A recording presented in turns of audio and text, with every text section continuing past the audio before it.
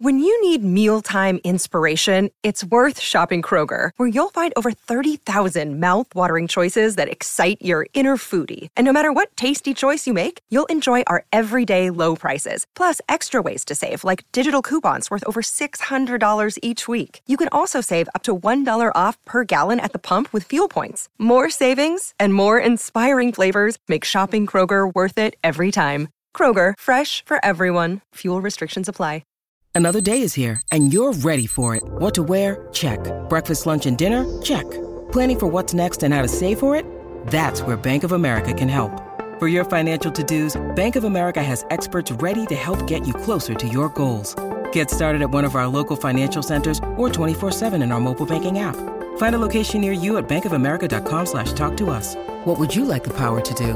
Mobile banking requires downloading the app and is only available for select devices. Message and data rates may apply. Bank of America N.A., member FDIC.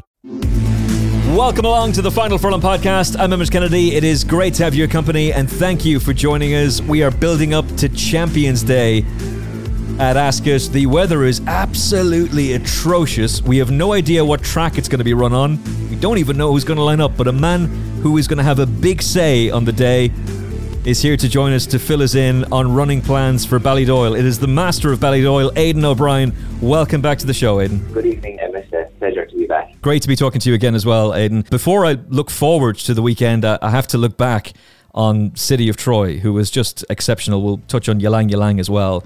But I was on air with Louis Stewart when he won the Superlative Stakes, and that race is well named because all the superlatives didn't do him justice that day. He has an incredible stride. He's brilliantly balanced. There was a lot said about him last weekend with a few days in the rear view mirror and things to calm down. How is he at home, and how excited are you about him for next year? Yeah, no, he's good. He came out of the race well. Everything was straightforward with him, Spence, and obviously we were delighted with him. And we always hoped that he would only have the 3 runs, and that's what he had. And obviously he's we're looking forward to next year now. I think to win the race in the manner and in the style that he did is hugely impressive, particularly considering the last horse to win the Dewhurst on the back of only 2 runs was Shamadal. And he became one of the most influential stallions of his time, and obviously a multiple Group 1 winner at 3 before injury curtailed his career. It's hard not to get very excited about a horse who does what he does. It all seems to come so easily to City of Troy. Yeah, he was always very natural from day one, I suppose. And obviously the first time he won was Maiden at Occur, and then obviously, like you said, went down to Newmarket. And he's a beautiful stride, a great mind. Dean rides him every day, does a wonderful job with him. He's always been very straightforward, very exciting, great balance, great mind, and I suppose all the things that you hope and look for in a horse, really, I suppose. And the advantage to him winning on the Rolly Mile and the July course means he handles that. You also know that he's well balanced to be able to cope with the undulations of Epsom, if that is to pan out. Is that the overall dream with him now? Get him to the 2,000 guineas, then hopefully the Derby, and then potentially bid to be the first horse in 54 years to win the Triple Crown? Yeah, I suppose obviously the first thing lads will probably look at him will be the guineas, and obviously if that went well, then they'll look at the next step and what you think you said could be. And I suppose if that went well, then they might have a look at the last one, I suppose. But obviously, I suppose it's always been a dream to have a Triple Crown horse, but it's a very difficult horse. They're a very difficult thing to do. A lot of things have to happen, and I suppose obviously the first focus will be looking at the guineas, I suppose, in the spring, Emmett. And his physique, there's nothing that would really worry me about him in terms of him training on. If anything, he should be better as a 3-year-old, which is kind of frightening for his potential opponents next season. But he doesn't look worryingly long. He doesn't look too leggy. He also doesn't look like a compact horse. He's not the finished article this season. Sometimes you get a very flashy, precocious juvenile who's well put together, and this is what they'll be this season. He looks like the best is still to come after a winter on his back. Yeah, I suppose, and obviously it's quite justified. So they do keep developing and keep growing, and anything that we've seen, they change a lot from 2 to 3 and do develop. And obviously, he obviously looks like a horse that will develop. He's a seasoned horse. He doesn't look a big horse until you stand into him, and he's loads of height, loads of size, but he's just so well balanced, so well put together, I suppose, really. But like you said, every justified you've ever had anything to do so far, they do develop. 2 to 3 really. Yeah, and I asked you about Justify earlier in the year. I think it was the last time we were talking about what is his progeny like, and you were at pains to say you're delighted with them, but that they'll give you middle distance horses, which sometimes when you get an American stallion like Stormcat back in the day or Warfront, like they were never going to give you an ARC winner. They wouldn't be Derby winning prospects, but they would be very good high-class Group 1 2-year-olds and then high-class Group 1 milers. And some of their sons have gone the other way and produced the stamina. But you were pointing out then that middle distances would be key for Justify. And I was reminded of John Magner's presentation over Zoom during lockdown in Australia, where he was talking about, I mean, I don't think anybody has had a better eye for a horse in the history of racing than John Magner. So when he was saying that, look, Justify is the next big superstar stallion, and I'm not just saying that, we're going to back it up by sending any Coolmore mare that's eligible to go to him will. So to have 2 individual Group 1 winners by him in Opera Singer, who was so good on ARC weekend, and Ryan sounds very excited about her, and now to have this fella, who there has been a lot of hype about, and he's living up to it. That must be very exciting. Yeah, no, absolutely. Like, obviously, John said that all along, what was going to happen, and it's incredible it is happening, and that's why he went to America and wanted him. No matter what, really, I suppose. He saw, like, obviously, Justified like a sprinter, but he's a sprinter that was able to get 1.5 miles in the Belmont, and which is incredible. Like you said, the minute that, like, our best filly last year was a filly called Statuette. She only ran twice, I think, over 5 and 6 furlongs, and she was going to step up massive to 7 and a mile, but we just never got her back. She got injured, and that was it. But she was by far our best 2-year-old last year, you know. So it's very exciting what could happen, and obviously he's out of a mare that won the Oaks. So it's incredible what he's doing, really, and obviously everything he's going to do should be in front of him, really. Yeah, and on Opera Singer, there might be a little bit of a fear that because her siblings didn't really show their best at 3 compared to what they were capable of doing at 2. And to be fair to Brave Anna, she got injured as a 3-year-old after 1 run, so you can't hold that against her. But Hit It a Bomb was a Breeders' Cup winner for you as a juvenile and didn't really do it at 3. But the difference here is they were Warfronts, and there are no Warfronts at Coolmore now. All those horses go to Justify instead, those mares. I don't get the impression with her that she is a fast, early, precocious 2-year-old. She does look like a very different type to City of Troy, but does look like a horse who will excel at 3. Yeah, absolutely. That's what you would imagine. She looks that type, and you'd say, looking at her, there's no doubt, and she's by Justifying. And the same thing, you'd imagine that she's going to be way better next year. She's a big, rangy filly and has developed through the whole year, and as she went up in trip, she got better. So, yeah, she's something really to look forward to also. And the line from Ryan Moore to Lydia Hislop, and fair play to Lydia for going back on this to get Ryan to explain what he meant by City of Troy has done something that no other 2-year-old has ever done with him before, any that he's ridden. And that is he couldn't pull him up on debut, which I remember commenting on after he'd won on debut, that he wouldn't pull up. Ruby Walsh just explained this very different world, but in the National Hunt game that I think it was Sam Crow pulled up very quickly after winning the Ballymore, and he was warning that that's not a good sign when a horse does that, but you want a horse that can't pull up. Well, he really couldn't. And you've talked about him in your winning interviews that you can't tire him at home. Anything you throw at him, he just keeps on doing it.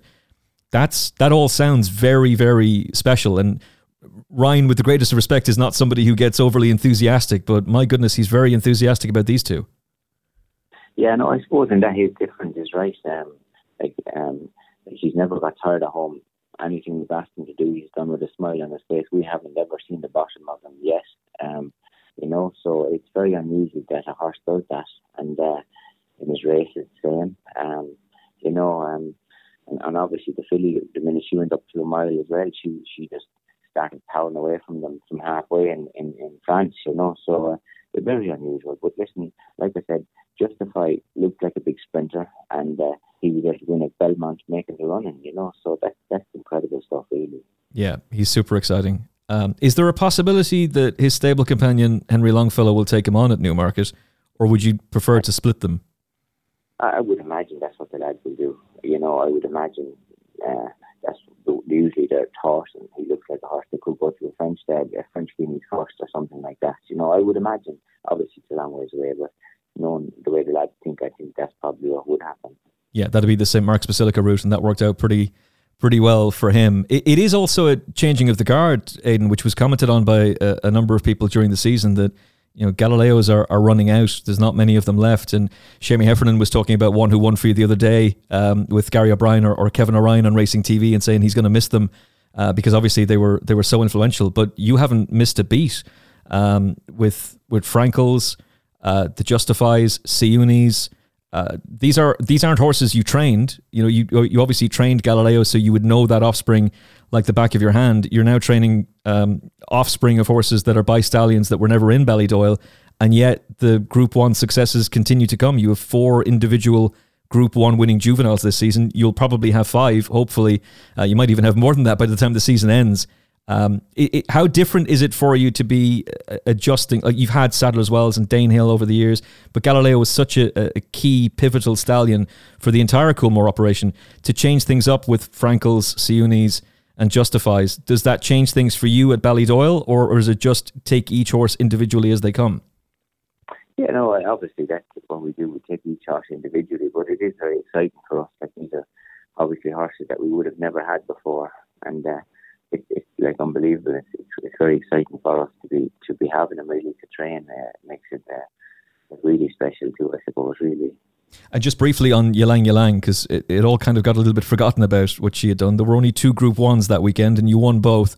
I was really taken with your comments before the race, because obviously the Moigler didn't go to plan at all. That was a disaster. But you were saying that you were always wanted to go for the Fillies Mile, but you couldn't go for it on the back of such a poor run. So try and rebuild her confidence in the Rockveld, just get her through that race, and then get her to the Fillies Mile. And that plan paid off to perfection. Yeah, no, absolutely. And we were delighted what she did in Newmarket, and she went there, like, obviously to win the race, but the most important thing that she did things right, and the way the race set up, like, if anyone was at the back had no chance, and she settled and did everything beautiful for Ryan, and he was delighted with her. So Dominic came back in, he said, "I want to set her up lovely for his mile," and that's what we were hoping that we would here, and we did. Like, obviously, Rachel rides her every day and does a marvellous job to get her back. Ryan gave her a marvellous ride on the day, and he's in charge of her, and he did a great job with her. So everyone involved with her did great. But she's very exciting for you as well. She was usually, when the wheels fall off in the middle of the season, it's very hard to get them back, because obviously her mind had to be kind of unravelled and then put back together very quickly. And most horses are not able to take it that quick. It usually takes a whole winter to do that. But she took it, and like I say, this is very exciting for next year. And she doesn't look a Guineas type to me. I don't think she's fast enough for it, to be honest. Although maybe you've run horses in it before who've done really well, but she looks an ideal type for Epsom and the Oaks and the Irish Oaks. Yeah, no, I suppose so. Absolutely, I'd imagine she'd probably start in the Guineas. She must remember the first twice she won. She showed all the speed in the world, and they had no problem with it. It just, like I said, her mind had to be unravelled and put back together. So they probably didn't really see the best of her in the Fillies Mile, because she had to go through so much stuff, and she would have been getting confused through a lot of it, but kind of getting confused in the right way and in a relaxed way. But so you'd imagine with a winter under her belt in the spring, you wouldn't imagine that she should have any problem with a mile come springtime, really, or that showing that she was able to adapt and change that much in a couple of weeks for the last race, really. And just briefly on Opera Singer, I think it was the Coolmore website that reported this.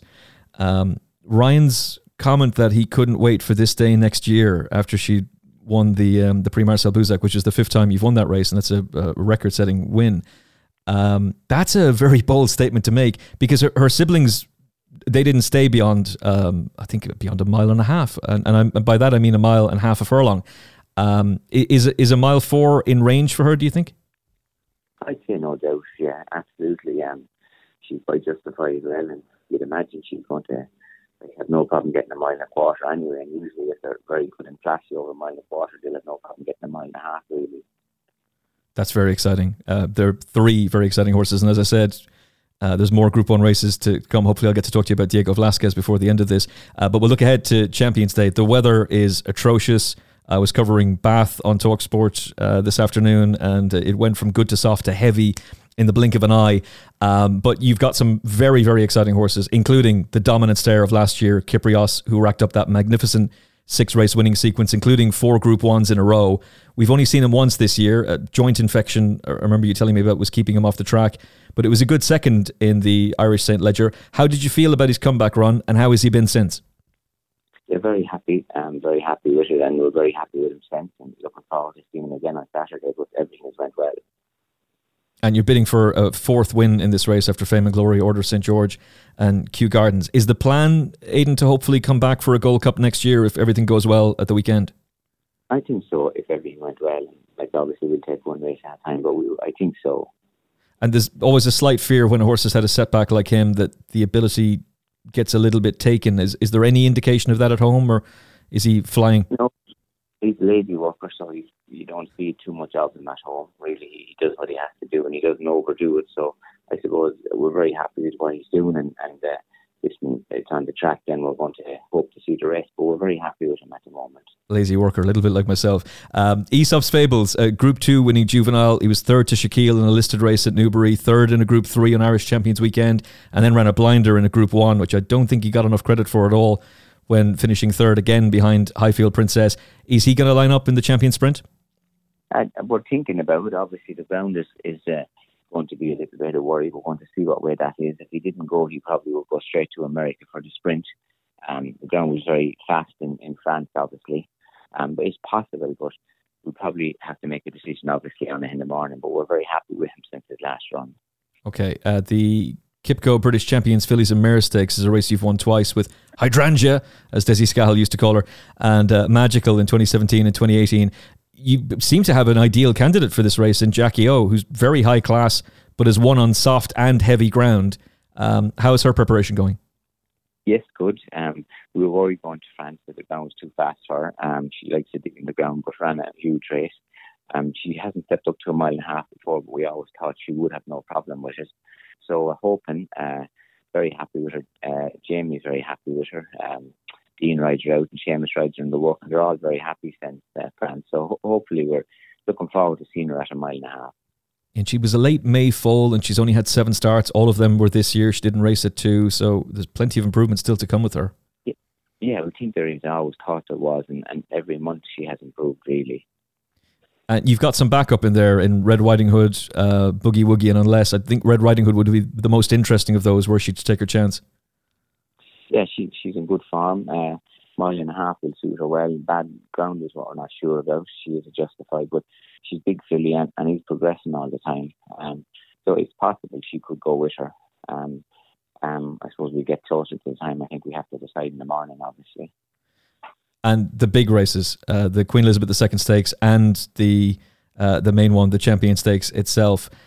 You've won the QE2 4 times with the brilliant George Washington, Gorgeous George in 2006, Rip Van Winkle, Acceleration, and the superstar filly Minding. Paddington absolutely sailed through the horrible ground at Goodwood in the Sussex Stakes to land his 7th straight win on his 4th Group 1, and then ran, I think, was carried out in his shield behind Mostadaf in the Juddmonte International on ground that was probably not ideal for him in hindsight. But that's very easy to say after the race. Have you decided which of the 2 races you're going to go for? I think it's more than likely, nearly 99% he will go for the mile. Listen, he's had a nice break now. We're very happy with him. He's very happy in himself. We're looking forward to seeing him again. We're doing everything really nice. Seamus rides him out every day. Adrian rides him in his canters. Adrian rides him out every day, and Seamus rides him in his walk. And Andrews and Edmonds is in charge of him. So, very happy with him, really, Davy. Looking forward to seeing him again. But more than likely he will go for the mile, Emmett. And just being freshened up since York will surely have done him the world of good. Yeah, we think it has. Obviously he had a tough campaign and very few horses could take what he took, but he took it with a smile on his face the whole time, and really he's delighted with himself now, really. And if he can win his 5th Group 1, Aidan, is that it? Like, there was a little bit of talk about how disappointing it is that Ace Impact was retired, but this game is all about bloodstock. It is about the second career, getting them to stud. And if he wins, even if he doesn't, quite frankly, I think his job is pretty much done. I'm sure that there's already breeders trying to bang down the door of Coolmore to get to him. Could this be his final start? I'm not sure, but like I don't think you could say that the lads protected this horse. They ran him hard in all the big races, one after another, and never tried to protect them in any way. But incredible, like that's what they do. They want the best horses going to stud, and they want to find out exposed, you know. So, but like what these horses have done, like I don't think any 3-year-old has ever done before. Like race after race, and he was thrown in everywhere every day, and he was wheeled out there every day and turned up, you know. So he's an incredible horse, really. Yeah, it's been impressive to watch him progress through the ranks from listed company up to a classic winner in the blink of an eye. And the form of that Juddmonte worked out really well. Nashua ran an absolute blinder behind Auguste Rodin in the Irish Champion Stakes, which brings me to Point Lonsdale, because he ran a blinder that day too at a big price, and that would mean him being your chosen representative in the Champion Stakes. Yes, possible. Obviously, if you run him, you're hoping to run well. He seems to be in good form. He's a genuine horse, and he's a solid horse. So if we does run, hopefully he runs well. There's 3 big juvenile races over the weekend, which you've done well in over the past. The Killer Vullen Stakes. I thought Military would be interesting there. You've got the Dubawi Colt Cambridge as well. The Criterium International, the Group 1 over 10 furlongs, and the 1 Mile 1 Airfield Stakes. Is there any decision made about potential runners there? Illinois, I think, is the one that most people would love to see. Is it possible he'll line up at the weekend?